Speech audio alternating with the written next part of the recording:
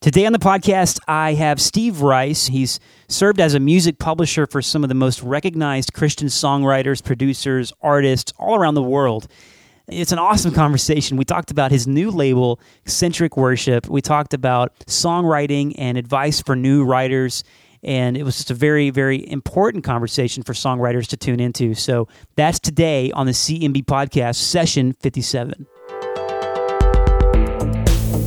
Welcome to the CMB Podcast, a podcast designed to serve people of faith who make music. If you're looking for practical and inspirational ideas to help you in your musical craft, then look no further. ChristianMusicBlog.com is all about helping you think differently about creativity through eyes of faith, as you learn how to establish healthy musical habits and disciplines, fueling your creativity and making you more prolific for the glory of God.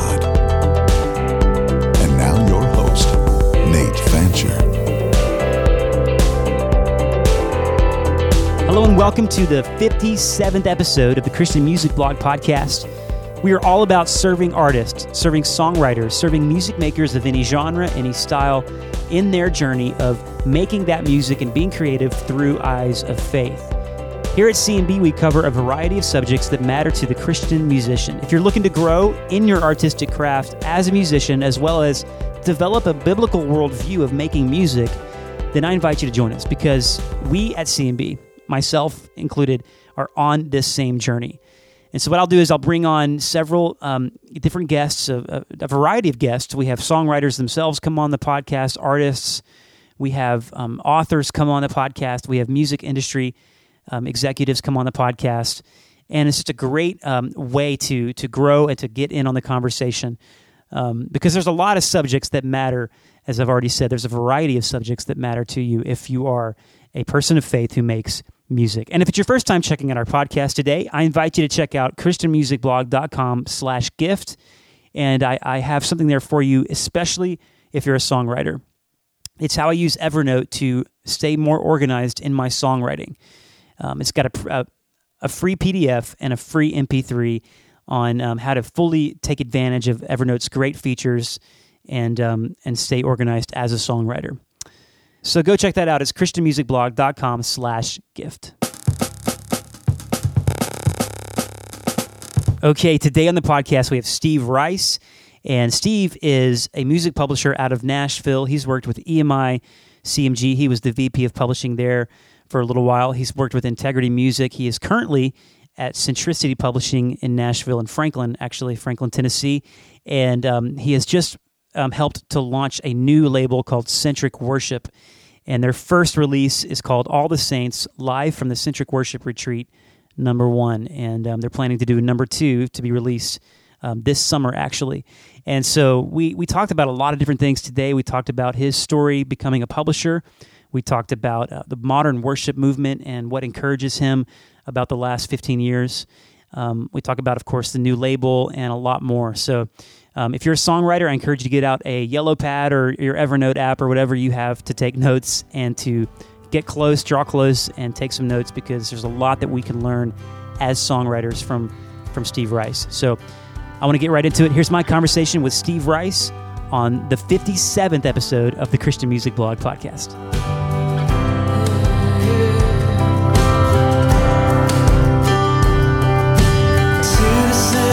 Ears it may sound strange that freedom could be found through death and pain. Why sinless perfection took the blame, but hallelujah,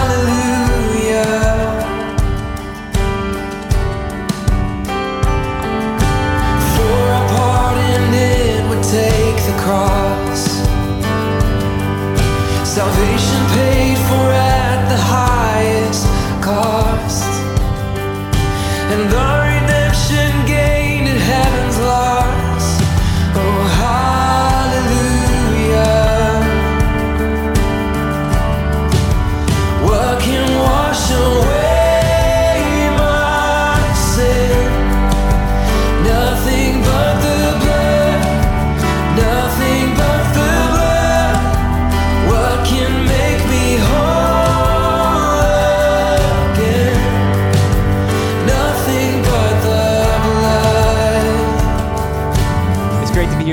Rice. Steve Rice is the VP of Publishing for Centricity Publishing, and he's done so many great things. He has really spearheaded a lot of amazing things within the worship movement. And Steve, I'm just so thankful that you had some time to come on our podcast. Thanks for being here with us today.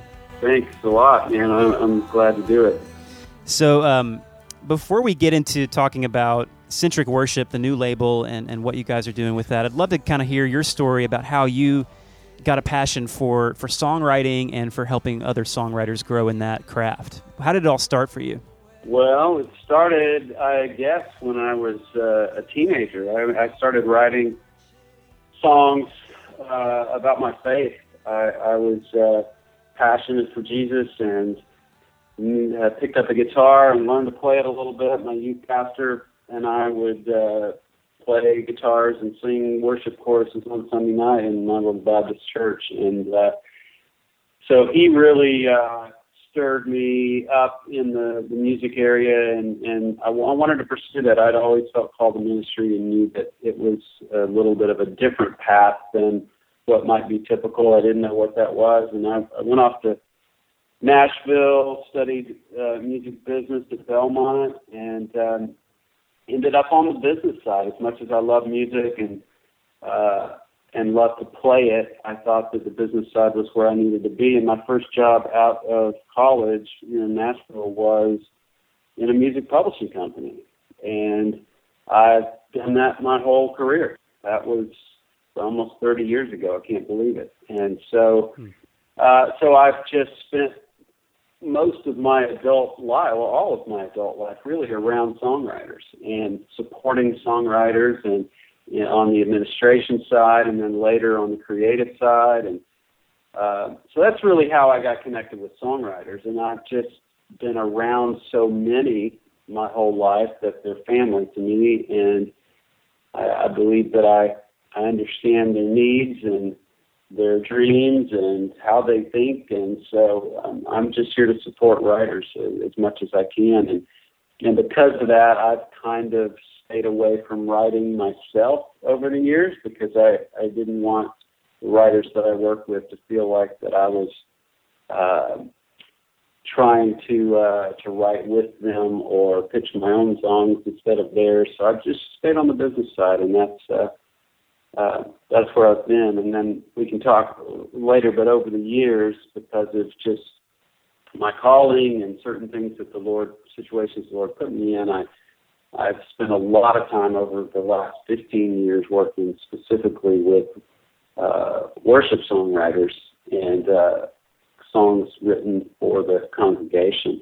I still do work with even some country writers and a lot of CCM artists, but I've had quite a focus on worship over the most recent 15 years. Yeah, and you and I first met at the very first Worship Together conference.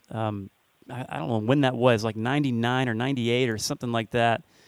You were really a major part in bringing worship together with EMI. Certainly that was what you did in terms of your work and your business. But that period of time, looking back for me, was like such an amazing time of where the church really did begin to transition in a lot of ways regarding music and songs and worship. Can you just speak to that? And I'm sure that's a huge question with a big answer, but a lot has happened since then. Yeah, I was a music publisher at the time, at EMI, and one thing that I had noticed is that really if you look back at the history of Christian music in the 1980s, a lot of Christian artists were writing and singing songs that the church could sing. In the same way with the 70s, whether it was Andre Crouch or Michael W. Smith or Rich Mullins, Sandy Patty, they were songs that could also be used by the congregation. And then as we got into the 90s and Christian music just exploded, we leaned more toward radio songs and songs that were a little more encouraging songs, entertaining songs, mission-driven songs, but we got away from songs that the church could use. So when we got into the back half of the 90s, I started noticing that we as a publisher were not really serving the church with songs that they could use. And I saw that as a great need and part of our calling spiritually, and I also saw it as a business opportunity for us to grow. And it was an area that we were getting away from and needed to get back to. So that was all kind of what was stirring in me in the mid to late 90s, and the Lord just, I kept it in prayer. There were a couple of guys working with me there that were keeping it in prayer as well, really seeking the heart of the Lord. And the Lord just set up some divine connections. I mean, it was crazy. Within a couple of years, we got connected with Louis Giglio and Passion, and out of that, Chris Tomlin and David Crowder and Charlie Hall, and we got connected with John Pack in the UK with Kingsway, and that was Tim Hughes and Matt Redman and Stuart Townend and Paul Oakley and many, many others. And then we got connected with Delirious, and it was just all of this kind of coming at one time. And so we borrowed the Worship Together name from Kingsway. They were using it in the UK for a magazine and for some small conferences that they were doing. And we borrowed that and kind of put everything under that banner and just went after it to try to serve the church with songs they could use, because all of those songs that I mentioned, those writers, those were songs that just when we heard them, they moved us to the core. It was like, okay, I've never heard anything quite like this. I've heard the old choruses, worship choruses of the 90s, of the 70s, but to meld a more modern style of music with those prayerful, vertical lyrics of worship was just something new and fresh, and it took me back to a few things that happened as a teenager that I knew were why I was called to Christian music. And so I felt like I was getting back to the core of my calling. And the Lord just moved. It was pretty amazing. You showed up at one of those first Worship Together conferences. I think that was the second. The first one was actually a kind of a test run, much smaller, but that was the first big one. I see. And God just moved through that. And it was amazing to watch, because the musicians in the U.S. began to kind of catch on and follow what they were hearing from the UK and also from Canada, and so it was neat to see what all popped up. And the Sonic Club popped up right after that, and several others that just changed the face of the way that I think the modern church in the U.S. Does their worship services, So it's been fascinating and a huge blessing over the years.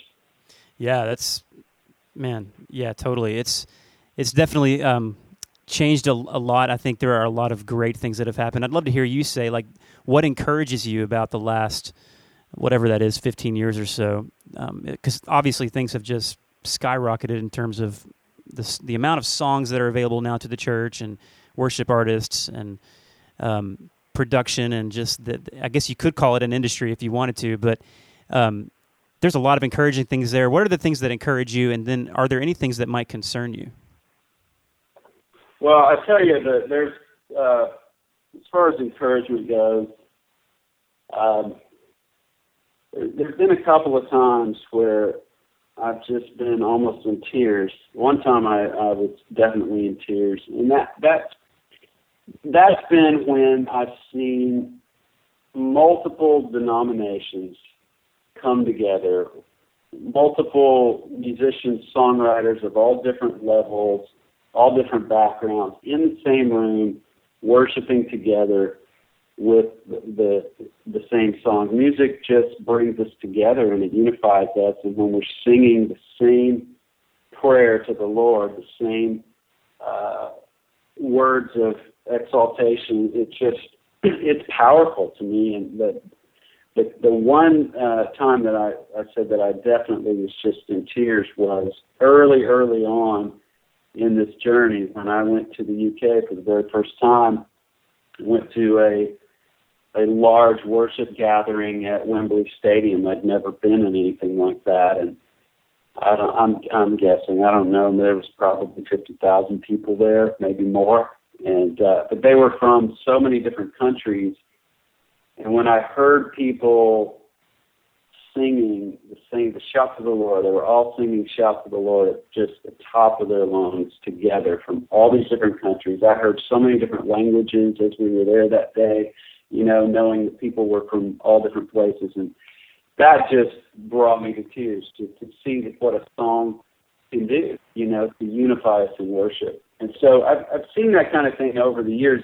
When we did the Worship Together conferences, we saw Baptist and Methodist and Presbyterian and Lutheran with Pentecostal and Charismatic and Church of God, Assemblies of God, all these coming together, and that was just amazing to see that at those conferences. So that encourages me. It encourages me that the young. How do I say this? The edgy, the hip, the rock musicians can still write and sing songs of worship. I think years ago they didn't think they could do that on a commercial level. Now they can do that. So that's encouraging to me. They can express themselves how they want. And I'm encouraged that Christian radio has begun to play worship songs. So when we first started doing this in the 90s, they would not play a worship song. That was just not what they were doing. And today they love it. So that's been encouraging business as well.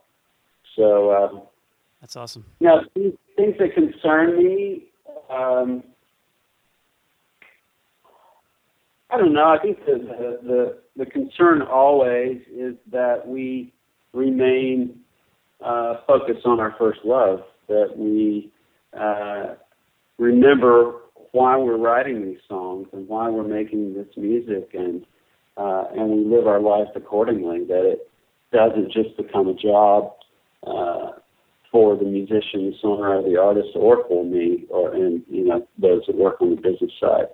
And I think that applies to pastors as well. I mean, that applies to church people. It's like when you do it every day and you have to do it to make a living, sometimes it becomes just you can get in a rut, or it just becomes rote. It's just a natural thing that you do, and sometimes the passion and the emotion and the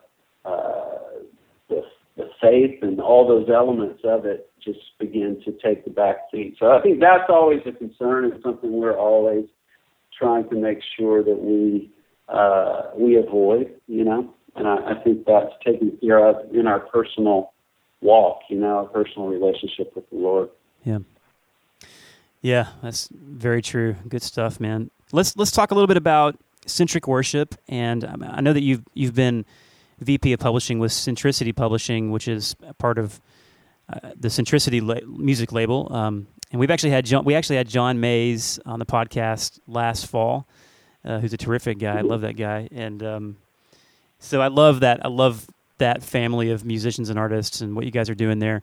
But now Centric Worship is distinct from that. So why don't you tell us a little bit about where that was born and how that's come to be?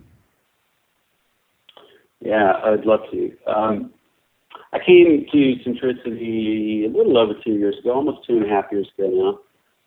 And when I came here, Centricity's primary focus was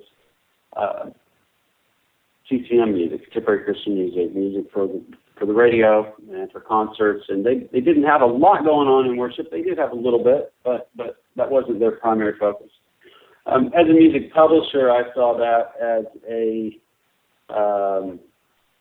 an opportunity for growth on the business side, but I didn't pursue it because as I said earlier, I didn't want to do it for the wrong reasons. I had spent a lot of time in worship music over the years. I knew what it could do for us financially, but I didn't want to do it for that reason. I also had, management here at the company saying, you've got history in worship, so we want you to start a worship division. And I actually hesitated for about a year and a half. I just didn't, I wanted to do it right. And I prayed about it. And the way we kicked off Centric Worship was with a retreat. We wanted it to be authentic. We wanted it to be real. We didn't want to be copycats and do what everybody else is doing. We wanted it to be fresh from a musical perspective. So I invited 12 worship leaders, songwriters that I knew, some that were quite young and green, and some that were who are fairly well known and who have written songs that thousands and tens of thousands of churches are singing on Sunday morning. And so it was a real interesting mix of people, but all people that I believed in from a professional music level that I knew could, and on a spiritual level that I knew could write songs that the church would want to sing. And so we all got together and we went up to the Cascade Mountains to a retreat there in Winthrop, Washington, and spent a week together praying, spending time in the Word, writing songs, and having worship times that we recorded. We had worship every morning and every night. We wrote songs in the afternoon. We took a few musicians with us and a producer, Michael Fan, he's a songwriter, artist, and worship leader and producer, and he was there with us and helped me kind of pull together the recordings. But we recorded our times of worship using the songs that we wrote that week, and it was powerful. And it just kind of took its own direction musically. It came out very organic. Spiritually, I feel like it was very authentic. We all just got in the studio together, threw pillows on the floor, put a couple of comfy chairs in there, all sat around, and all the musicians, bands, singers, everybody was in one room together, recorded it completely off-grid, no click. It was just nice. Very interesting. We had a lot of bleed over on the microphones. We had to jump through a lot of hoops on trying to edit things, but we captured something really special. And the songs, I feel, are very hymn-like. They're very strong in doctrine, which is something that's extremely important to me. Mm-hmm. And so we've released, to launch Centric Worship, we released an EP of 8 songs from that worship retreat. And that was back in the spring of this year. And that album was called All the Saints, live from the Centric Worship Retreat #1. And we have #2 coming out this summer. It's going to be called Come Alive, live from the Centric Worship Retreat #2. Awesome. And we recorded enough from that retreat for a couple of EPs, and we're actually going back for another retreat in August of this year and taking a very different group of songwriters. So that's how we got started, and I'm excited about that. I can tell you a little more, but I'll be quiet now and let you ask some more questions. No, man, that's great. I love hearing about that. It was awesome to see on YouTube. Obviously, you guys did these videos of what you were just describing with the big group in one room. I even saw you there in the back, and I guess your whole team is with you, and I just love that because you guys are just worshiping Jesus, and it's pretty simple. And they're great songs. I love the songs. Tell me a little bit more about what it's like in terms of your writers, your artists, as they work together, and how have you found that to be just with the different variety of experience, as you just mentioned as well? Well, collaboration on songwriting, I think, is so important. Number one, it's a way to grow as a songwriter. writing with people that write a little different than you, that have been writing longer than you, that just have different experiences, different ideas. It's a great way to write songs, period, whether you're writing a mainstream pop song or you're writing a worship song. So all of the songs written on this retreat were collaborations. We did bring a couple of songs in beforehand because we knew it would take a couple of days to finish up songs. So the first day we recorded some things that we brought in, and I think one or two of those were written just by a single person. But everything written at the retreat were collaborations. And one of the songs that has been one of the most popular on the YouTube videos is a song called "Overwhelm Me," and it had 5 writers on it, which is a bit unusual, but it was fun to see that happen because it started with 3 writers. I remember one afternoon there, I was we were staying in various cabins and using those cabins also for writing, and my bedroom was kind of in an open loft at the top of a cabin, and there were 3 writers writing down in the living room while I was trying to catch a nap. We were so worn out. But I remember hearing them start that song, and then later that afternoon, we thought, well, here's another writer that we think would really bring something special to this, because we felt like it wasn't quite done. We brought in Jared Anderson. He joined in on the song, took it to a new level. Then the next day, Michael Farron listened to it before we recorded it, had some ideas, jumped in, threw some ideas on it, and it just turned out really special. And I had 5 writers. So those kinds of things are fun to watch, just watch the song develop. And I think that's something that young writers, amateur writers don't do, is write and rewrite a song until it works, you know? Yeah. And the professional writers will do that. They'll write it, they'll listen, they'll show it to some other people, they'll come back to it a day later, a month later, rewrite it. That's the way you write songs that the world wants to sing. Mm-hmm. You know, you have to shape them, you have to craft them, and I think that's a mistake that a lot of younger writers in the church make, is they feel like, oh, I got this inspiration from God, I can't tweak it or change it because this is God's song. Mm-hmm. And, you know, I believe the Lord moves through us, you know, in the creativity He's given us, and we certainly have the right to shape these things and make them what the church will want to use and want to sing. So there's a craft to songwriting, and we saw a lot of that come out that week, and so did that answer your question? I think I got a little off track. No, that's good, man. I'm loving it. Why don't we talk a little bit more about that, just the songwriting craft, especially for those, I mean, you began to address, you know, new writers who are getting started, and I know that they would just love, a lot of these listeners are aspiring writers themselves, and so what would you say to them in terms of what are some actionable things they can begin to do as they get started? You know, we're in a songwriter's town here in Nashville, and I know it's very different in other cities. It's a little more difficult when you're not in a place where, you know, every other person's a songwriter. But collaboration is important. You know, if you can find those people, whether you go down to the local music store and hang out until you find them, or you join, you know, clubs and associations and groups, or just people in your church, I think collaboration is extremely important. It's iron sharpens iron, you know.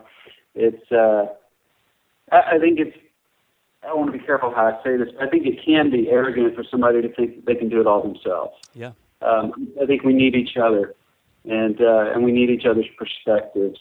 And sometimes somebody can just throw out one word that changes everything, or one idea that just makes it that much better. And and this is a side note, but I see a lot of amateur musicians try to divide up.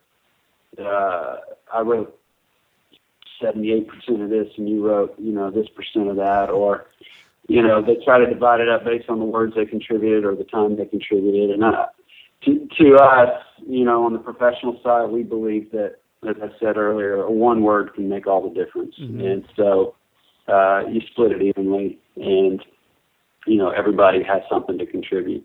But collaboration is important. Joining songwriting groups, getting online, reading, everything from blogs to articles to magazines to and going to conferences and seminars on songwriting. I mean, if you really want to be a professional songwriter, or at least want to move up a few steps in your craft, you have to invest in it just like anything else, you know? You take dance classes or cooking classes or whatever. You need to learn. So you need to go to some seminars and learn, and you need to take some classes in college if you can. And to me, if you're serious about it, you have to do those kinds of things. And you don't just wake up one day and you're a hit songwriter. A lot of people think that it just happens like magic, and one day you get an inspiration and you have a hit song, or that just because your parents and your pastor love the song that everybody else in the world's going to love it. Your friends are always going to love it, and your family's in the world's going to love it. But you really have to work at it. You really have to work at it, and it's you study it. And but there are tons of books out there. So I guess I would say studying through books and through seminars and classes, and also through collaboration with other musicians is the way that you need to do that. The best advice I can give. And then at some level, at some point in time, those who are super serious about it and want to make a living with it, most of the time will move to a music city like Nashville or New York or LA or Atlanta, where things are going on and they can live and work in that community of music makers. Yeah, that's good. Yeah, and I was actually thinking as you were talking there about the pastor and the parent and the friends and family thing. These folks who go on American Idol or some reality show and they've been told by those people their whole life that they're amazing, and then they finally get a little bit of a reality check. You know what I mean? And just how important it is to get that feedback from honest people and to get as much as you can, because it gives you a clearer perspective of what is real. And so I'm just reminded of that as you share that. That's really good. And I love your blog, I think. Songsphere, is that still there? I check it out every now and then. I learned a lot from that blog a couple of years ago especially. Yeah, I mean, Songsphere is very practical in terms of the art and craft, and you might even say science of songwriting. I actually was talking to Jenny Owens the other day about songwriting, and she was just beautifully sort of talking about there's the scientific side of it, and then there's the artistic side of it. I'd love to hear you talk about that, if whatever comes to mind there. Well, I've never heard anybody quite say, the science of it. But, yeah. Well, I guess she's referring to there is a little bit of a I don't know if it's the right brain or left brain. I think they keep changing it up. Just the analytical side of how you craft something in terms of the meter and the numbers and the math. I guess is kind of where she's coming from there. And then there's the artistic side that's a little bit more intuitive. Yeah, I think she's right, and she's a true writer. I mean, she's great at what she does, and she can probably speak to that science of it a little better than I can. I usually look at it like there's kind of we're talking on a commercial level now, and I'll make that clear. If we're talking on a commercial level, I think of there's kind of a business side. You use your business brain, and then there's the creative side. And when I say the business side, I mean you have to think about what works, what's being what is radio playing right now? What are people listening to right now? What do people like? What moves people? It's not just what moves you. It's like what works for the greatest amount of people. You have to think about those kinds of things. Who would record this song? Who would sing it? So there's all that side of it, as well as the creative side of just what makes you feel good and what you like to do. And then, I think a lot of young musicians try to do the coolest thing they can. Oh man, let's do it in 5/4, or let's all these super technical things that they want to do, which the average person doesn't care, and the average person probably, it makes it more complicated for them to sing, or play. So you have to think about the business side as well as the musical side. But what I said earlier about I'm talking specifically on a commercial level because, you can be a hobby songwriter and you can do it however you want and enjoy it for yourself and your family enjoy it. And there's nothing wrong with that. But because this is my business and this is what I do, when I make these comments, I'm always commenting from a commercial level, professional level, So. Yeah, and I think just something I've been thinking a lot about lately is that most songwriters, they do have this desire to see their song be sung by more people, and so I think too often people kind of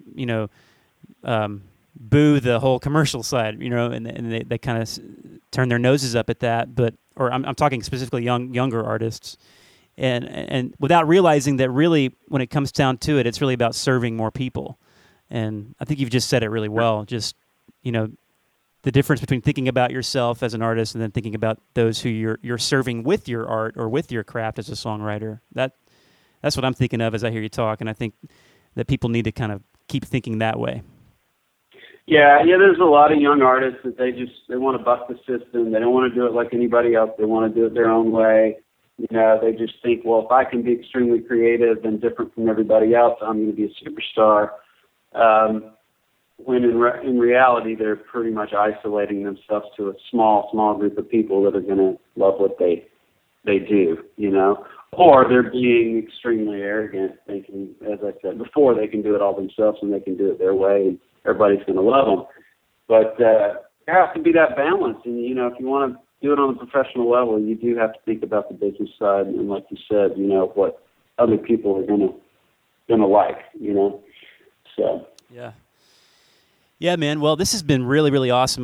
Again, thank you so much for being a part of our podcast, and very excited to see what comes out of Centric Worship in the future. And speaking of the future, I'd love to get your thoughts as you just kind of peer into the future as a music industry executive and one that understands songs. Where do you see things going for the church, as well as the worship songwriter and the music industry for Christian music broadly, I guess, if I can use that word?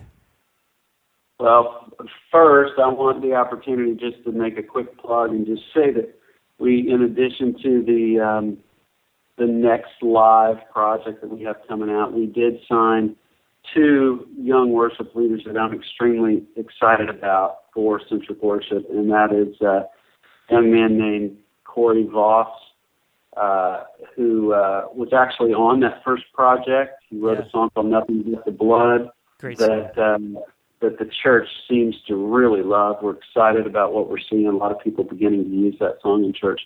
And then a young man named Jonathan Lee, who is, in my opinion, just already becoming a superstar songwriter. He's had Dove nominations for Song of the Year, songs recorded by Newsboys and Selah and Melinda Doolittle and Phil Scraggin-Dean and on, and for King and Country. Mm-hmm. And yet he's a worship leader in a church full-time, loves the Lord, loves to lead worship. And so I'm excited about both Jonathan and Corey. And we will have recordings coming out by those guys in the near future. So that's I just awesome. want to say that as far as the future of the music industry goes,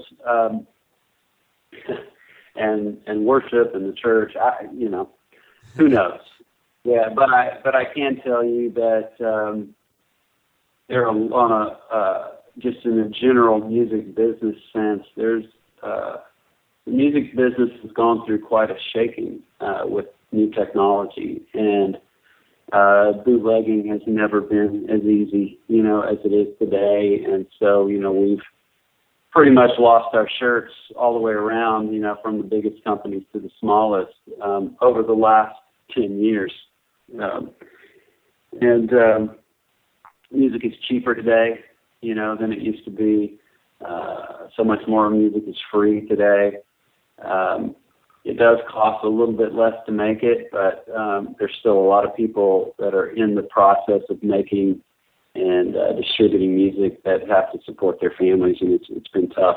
As we move to streaming, I think streaming is definitely the future. I mean, it's becoming quickly the future on the television and video side with YouTube and Netflix and those kinds of things. Yep. I think with Spotify and Pandora and other things like that's the future of music listening, where it's becoming a access model over an ownership model. You know, nobody needs to download and own music anymore. They just play what they want to when they want to.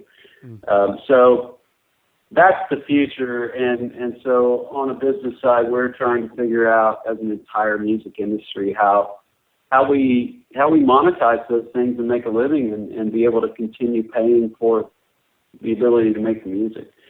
So lots of questions. There's that, you know, I'm involved on committees and associations and go to seminars on, you know, changes in the copyright law and, you know, those kinds of things. I mean, for the songwriters need to understand copyright law, and they need to understand where their streams of income are and what's changing in that regard. You know, our streams of income are definitely changing.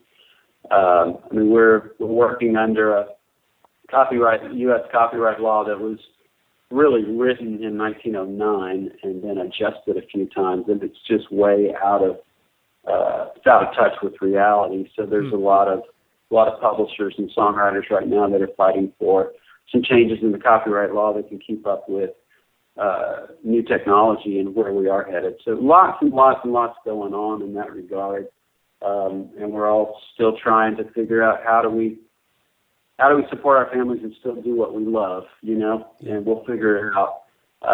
On the church side, I mean, I don't know, as long as we keep loving Jesus and building his kingdom and doing the things he said to do, you know, that's the future of the church, I hope. That's right. I can't tell you how music styles are going to change, you know. I hope, you know, my hope is the churches will, the church worship services will not become concerts, you know, with too much of the fluff, you know, and trying to impress. And I just hope they'll stay focused on worship, not on music, you know. And I guess this is a good way to end, and just to say that worship is not music. Music is not worship, you know. I mean, I really hate the term to call a whole genre of music worship, and when people say worship, they think you're talking about a style of music. I mean, worship is what we do, you know, to exalt the Lord and to, you know, to give him honor. And we can do that through music. We can do it through, you know, lyrics. We can do it in lots of other ways. We can do it without music. And so if we keep that in perspective in the church, I think that we'll be in a good place. Fantastic. That's a great reminder. And again, Steve, thanks again for being on our podcast. Now, folks can go to centricworship.com. Is that correct? That's correct. And I believe you're on Twitter, and I'll have all of the links to social media and everything for those of you listening on our show notes today. And thanks again, Steve, for coming on the podcast. Thank you, Nate. I appreciate it.